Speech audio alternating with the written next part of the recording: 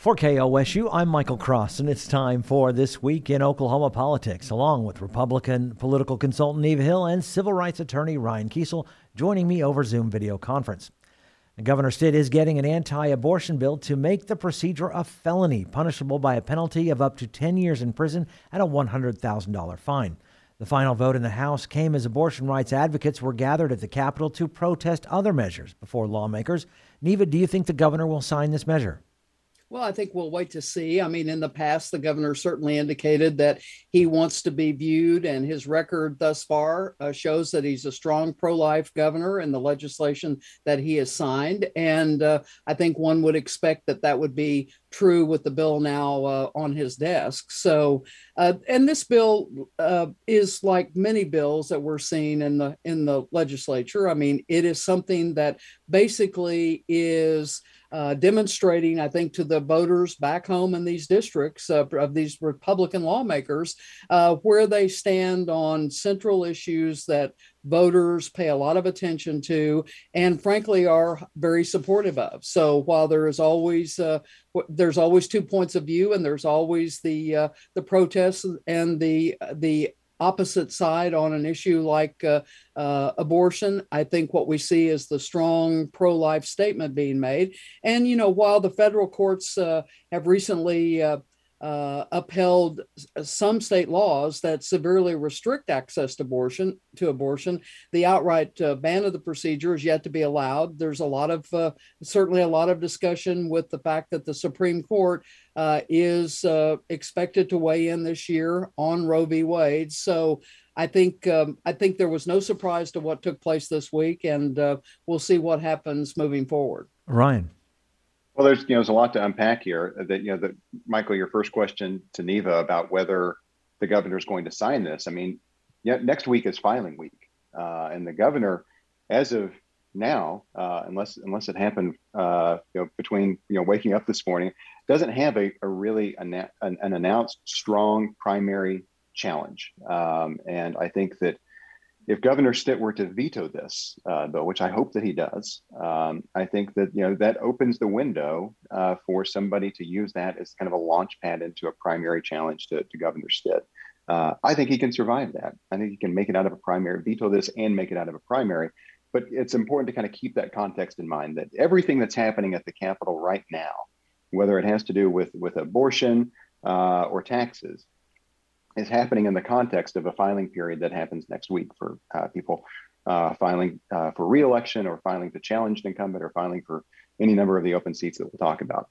The other thing is, when you look at this ban, this near total ban on abortion, and you compare it to the effectively total ban on abortions in Texas, this sets up a very different legal challenge. The SB 6 out of Texas that has become notorious and has driven lots of women in Texas to Oklahoma clinics to receive abortion care, that has bypassed a lot of the judicial scrutiny by giving individuals in Texas, private citizens, the right to bring litigation against abortion providers and those seeking abortions. This bill in Oklahoma is much more just of a straight up, we're going to create this felony. It would be the state enforcing this. There's no question that the Constitution is in play. I don't think that there's any question that this bill on its face is unconstitutional if you measure it by the 40 plus years of jurisprudence since Roe v. Wade, Planned Parenthood v. Casey, and all of the other Supreme Court cases that have upheld the fundamental right of a woman in the United States to seek abortion care and reproductive health care. So this would create that challenge. And that's the whole intent of it, is this idea that with the new supermajority of conservative justices, that there is an opportunity to overturn Roe v. Wade. And I think even folks in the pro-reproductive rights world, like myself, recognize that there is a better chance than there has been in a generation that Roe v. Wade could go by the wayside. And so we're going to see abortion rights and reproductive health care rights, increasingly become state matters, and then also matters of technology and healthcare, and health sciences. So, we're moving to more and more, medical abortions instead of surgical abortions. It's going to be more difficult for states to regulate those things. So there's still going to be a role for the federal government, but we are entering a new landscape right now. And this bill is a real direct shot at that old precedent, trying to create a new landscape for abortion politics. I think it's important to note, though, just as kind of the postscript to this, that the bill did pass in the House 70-14. There were 16 members that did not vote. There was only one Republican that that voted against the measure, and that's the person's term limited. But I think it is important to note that this is broad, wide support in the Oklahoma legislature and specifically the House of Representatives for this piece of legislation.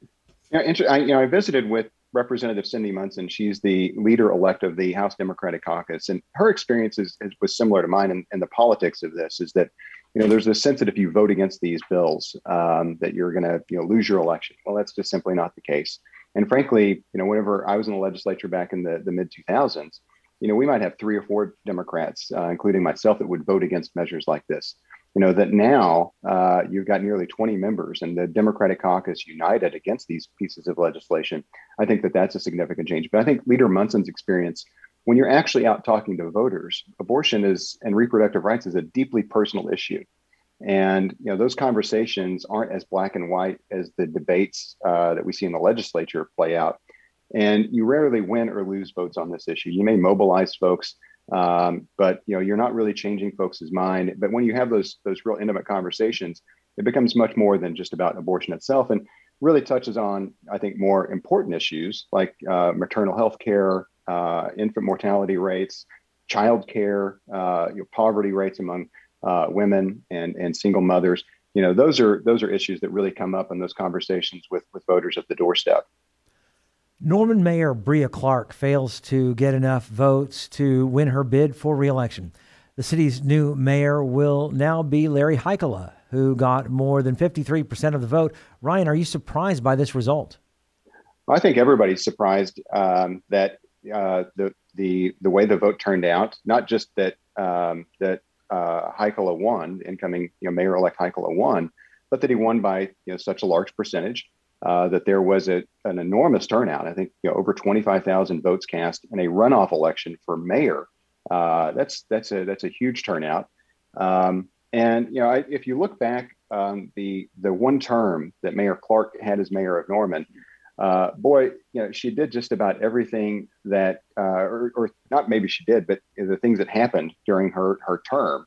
That anybody could come out of that and get reelected, I think would be difficult. But I mean, you've got the pandemic, you had the summer of unrest and protest over the racial uprising that happened in the summer of 2020. The resulting efforts to rethink the way that police departments are funded in the state of Oklahoma, and then of course that decision then becoming to try to reallocate some funds, not all of the funds, but some of the funds from the Norman Police Department into non-traditional police activities like mental health care and first responders that have mental health crisis training and social services. Those things then became captured in the defund the police movement. And then you had the COVID protocol backlash where folks were upset about having to wear a mask or not wear a mask. And so all of that happened. She faced a recall election, won that. I mean, I think that in many ways that we can look at Mayor Clark as a 2-term mayor, even though she served 1 term because of surviving that recall election. But I think that it definitely shows that that Norman remains a city divided, and it's going to be really incumbent upon Mayor Heikkila as to whether or not he tries to bring the city together, or whether he continues to, or whether he tries to play to the base of folks that really rallied to get him in the mayor's office to begin with.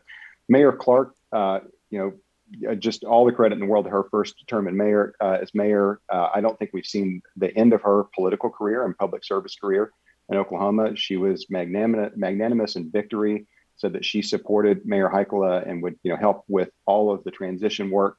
So don't count Brea Clark out as somebody who's off the landscape in Oklahoma politics just yet. Neva. Well, I think it is. I agree with Ryan in terms of not counting the mayor out for some future race. But when we talk about this race, I think what we saw was a very strong campaign by both sides on which direction the city of Norman would go. I mean, would it continue to move down what was a very progressive, left-leaning agenda, or would it move back to what had more traditionally been a very pro-business environment, where the focus was on issues that really the public by and large wants to see taken care of? And you're right, Ryan, the backdrop, defunding the police, all of the things that had gone on during the mayor's tenure kind of piled up. And I think what we saw in the five-way primary was an opportunity for these issues to really be out there in a big way. And I think I would agree with Ryan in terms of the turnout. What was surprising is it is more rare to have a higher turnout in a runoff than it is in a primary. And this is what happened on Tuesday. I mean, we had about 1,600 more votes, I think it was, in the mayor's race than in the primary. And when you take into account that that was a good turnout both times, probably a 30% turnout, well beyond what is normal in municipal elections across the state, I think it is significant. So I think the other takeaway from Tuesday evening is the fact that it was a kind of a warm transition developing. I mean, the mayor-elect, Heikkila, made comments that were gracious in terms of trying to set the stage that he wanted to bring the community together, work toward issues in a positive way. And to Mayor Clark's credit, she stepped up and said, "Look, I want to make sure that everyone understands that I'm going to be very supportive in the transition of power. I'm going to work with Mayor-elect Heikkila," and she basically made the point that she wanted to see the community continue to succeed. So I think those are very positive takeaways from the election. I think the other thing that played into this that was interesting is that on the same ballot was a bond issue, that proposal for the city's infrastructure replacement.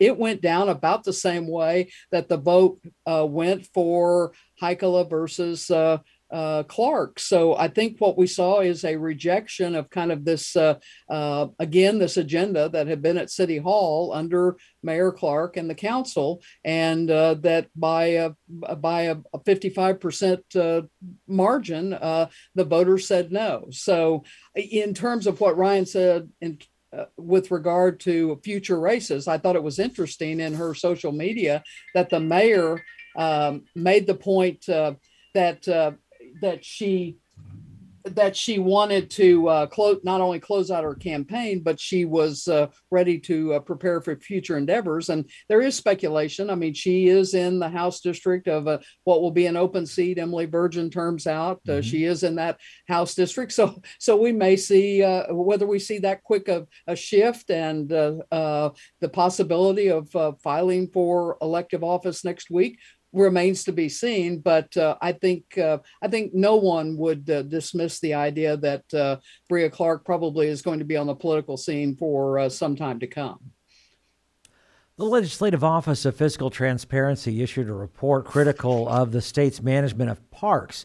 The agency attacked the Department of Tourism for not having a detailed inventory of assets, questioned some expenditures, and said the division's recent spending does not line up with the things park users say are most important to them. The biggest issue was its $200 million deal with Swadley's Barbecue to operate 5 restaurants over 10 years. Neva, what are your thoughts on this report? Well, I think it is a report that certainly raises more questions right now than probably we've seen answers. And from the lawmaker standpoint, when these kind of things get thrust onto the scene and start to be talked about, they do delve into the details. And so I think we have an instance where I believe it was about a 2-hour plus meeting that took place with the Tourism and Recreation Committee and Loft last week, different groups talking about this. And the certainly the director of the Department of Tourism and Recreation was under fire. And, I think many folks walked away from that meeting, folks that I've talked to, believing that they didn't have sufficient answers. And as you say, are asking for more information. But whether this is just one isolated instance of a contract that is going to be under great scrutiny, or whether others unfold. I think that will be the kind of the bigger question from the lawmakers' point of view. But at the end of all of this, what we have, as I think the other conversation, is the governor was given great power to be able to name these folks that were going to be responsible for these agencies and be involved across government under his governorship. And now we're seeing an instance where, the director of tourism and recreation, someone that came in with an oil and gas background, and was picked by the governor, tapped to be one of his top folks in the administration. And now I think he's finding himself really under the microscope, and a lot of the actions that have taken place are going to be, seriously addressed in the future, probably. Ryan. Well, there's a lot. I showed up and watched part of this, and it was definitely uncomfortable in that room. If you are the director, if you're Director Winchester and you're in that room, it was uncomfortable. You were facing fire from both political parties. Representative Martinez, questioned Winchester's veracity. Winchester, Director Winchester, was saying that that they were having a hard time getting restaurants other than Swadley's to be interested in operating these restaurants at state parks.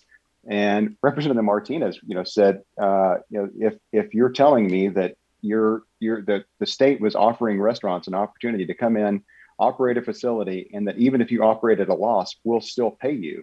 Representative Martinez says they'd come out in droves because it doesn't matter how many customers you have. You're getting the management fees and all that other stuff. He said, I just have a really hard time believing that. You had the chair of the Loft Committee, the Senate Appropriations Chair, Roger Thompson, pointing to his binder of the Loft report with a bunch of red tabs on it, saying that he had more questions that than had even begun to be addressed, and that he would be addressing those directly with tourism and directly with the director. Out of this, we also learned that there is a criminal investigation that is now taking place that's being led by David Prater, the Oklahoma County District Attorney, and the Oklahoma State Bureau of Investigation. We don't know the full nature of that criminal investigation, but I think that there were a lot of moments, and just sitting in the hearing where you're just kind of incredulous, that the state's saying, well, we kind of plan on losing money, but if we're going to lose money, at least we ought to have good food. And I think what a weird statement to say, and think that holds political water. And I'm somebody who I'm a regular user of our state's parks, and have a great deal of respect for the folks that keep those things up and running and operational. But I also want them to be there in perpetuity. And I think that most Oklahomans look at this and say, is this just mismanagement?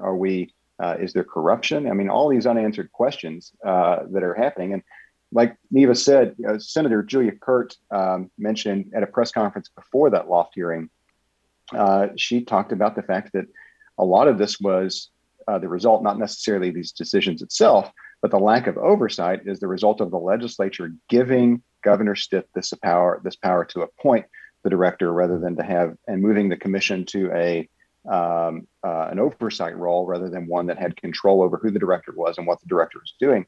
One of the things that she said that was really shocking to me is that when that happened, that the commission has not even met since January of 2020, and all of the expenditures that were highlighted in this Loft report. This is a quote from Senator Julia Kurt. All of the expenditures that are being highlighted as a concern have happened since that commission stopped meeting. So we may have one-party government in Oklahoma, but we certainly don't have unified government in Oklahoma. And Loft is really the legislature. Since the legislature gave so much power to the governor, Loft is really the most important tool that legislators have right now to even begin to try to hold the executive branch accountable for a lot of its ability to make unilateral decisions and take unilateral action. Well, and I think it's shocking to many of those lawmakers when they heard that in this particular contract that we're talking about, one contract that had originally been for $4 million in the first year, and they've actually paid this particular a contract, $17 million. So you're not talking small dollars here. And you're right, Ryan. I think a lot of business people sitting in the room and those that have been reading these stories, listening to what's going on, are concerned that if we're going to take a business model approach to government, then we have to make it work. And it has to be with what in mind is the taxpayers' money being used. So I think the other point is the fact that, as you say, those folks that do use these facilities, even in a survey back several years ago that was taken about what people wanted to see that used the parks frequently, I mean, their priorities were RV hookups, hiking, and cabins. It was not restaurants. It was not other things. So I think if you're going to poll the public, you're going to figure out what they're looking for in terms of services being provided by the state, and then you go a completely different direction. There's going to be certainly a lot of questions and a great deal of accountability that's called for in this instance. The state Supreme Court approves language for an initiative petition to put recreational marijuana on the ballot. State Question 820 would legalize the use of marijuana for anyone over 21 and allow for the resentencing of anyone previously convicted of marijuana-related offenses. Ryan, I'm guessing the group is celebrating this decision? Yeah, well, in full disclosure, I'm a consultant and leader in the organization that has been moving State Question 820 forward. Absolutely. I mean, this is a very big hurdle to clear to move forward to the signature collection process. I mean, there's still a lot of steps before we're on a November 2022 ballot, but this certainly, made us one step closer to being able to be out in the field. There's still some bureaucratic things that have to happen between, getting the court's order to the Secretary of State's office, getting forms formatted and printed and approved and all of that before we actually have folks out on the ground collecting signatures. But that right now seems imminent, and we're moving to that idea of getting 100,000 plus signatures, and we need to turn in around 96,000. But we'll want to turn in more than 100,000 or so to give us some cushion. But getting those things turned in sometime at the end of June, and hopefully counted and moved towards a November 2022 ballot. But in terms of what this could mean for Oklahomans is, greater regulation, greater enforcement capability for the state on all medical marijuana or on all medical marijuana or recreational marijuana operations, if this passes, a 15% tax on recreational marijuana. So recreational marijuana would be eligible to be purchased by those 21 and up, and whether you're an Oklahoman or not. So 21 and up without a patient card, you'd pay a 15% tax compared to the 7% tax that patients like myself currently pay. We'd be able to sell. We already see a lot of Texans coming up to our casinos on the southern border. We could, and I love taking money from Texans and putting it into Oklahoma core services. Well, this would give us another avenue to do that. And I think importantly, it would create a real avenue for some criminal justice reform in the sense that thousands of Oklahomans would be eligible for an expungement process that would be more streamlined than is currently available to get old misdemeanor or felony marijuana convictions off the record for things that wouldn't be crimes today. And I think, looking at polling that we've done around this issue, Oklahomans are ready for this. And I think, and finally, our State Question 820, which is moving forward compared to other efforts, this is a statutory initiative. It's not amending the Constitution, which I think is incredibly important because marijuana policy is constantly in need of change, amendment. If there's something that's happening that we don't anticipate, lawmakers and our elected representatives will need the ability to come back and make some changes. And so, this isn't passing this and it's set in stone. It's, we pass this and we create a model, a workable model that we can improve up on in the future. And in the meantime, create millions of dollars in revenue for important core services in the state of Oklahoma. Neva. I think it was interesting that it was certainly not a unanimous decision by the state Supreme Court. Five justices voted that the measure was constitutionally sufficient. But when you look at the three that concurred with parts of that majority opinion, but disagreed on the remainder of it, one of the things that was said was that they did not believe that it was constitutionally sufficient because the measure seeks to legalize the use of a controlled substance. And we even had one justice who disagreed with the entirety of the majority's ruling, and basically in that he said that the voters are not being informed that they would be approving acts which violate federal law. So, again, this move toward the idea of a state question on the ballot, voters being able to decide, do they want full-blown legalized marijuana in the state of Oklahoma? I think that it will be interesting to see how quickly the group can move forward. If there's there's certainly a lot of hurdles, as we all know, when we start talking about trying to get a state question on the ballot. But this will be a fascinating a fascinating state question to see how it moves forward, and then to see really, I've seen polls done where you can kind of get the result you're looking for on any question. I think as people begin to get more information and see the entirety of what the state question may involve and entail in terms of of what it would do, we'll see what kind of campaign mounts not only for the state question if it comes to be on a reality to be on the ballot, but how aggressive there might be an effort to stop this. Ryan and Neva's comments do not necessarily reflect the views of KOSU, its staff, or management. Programs like this are made possible through support from KOSU members who are listeners like you. Consider a gift to KOSU in support of This Week in Oklahoma Politics at kosu.org.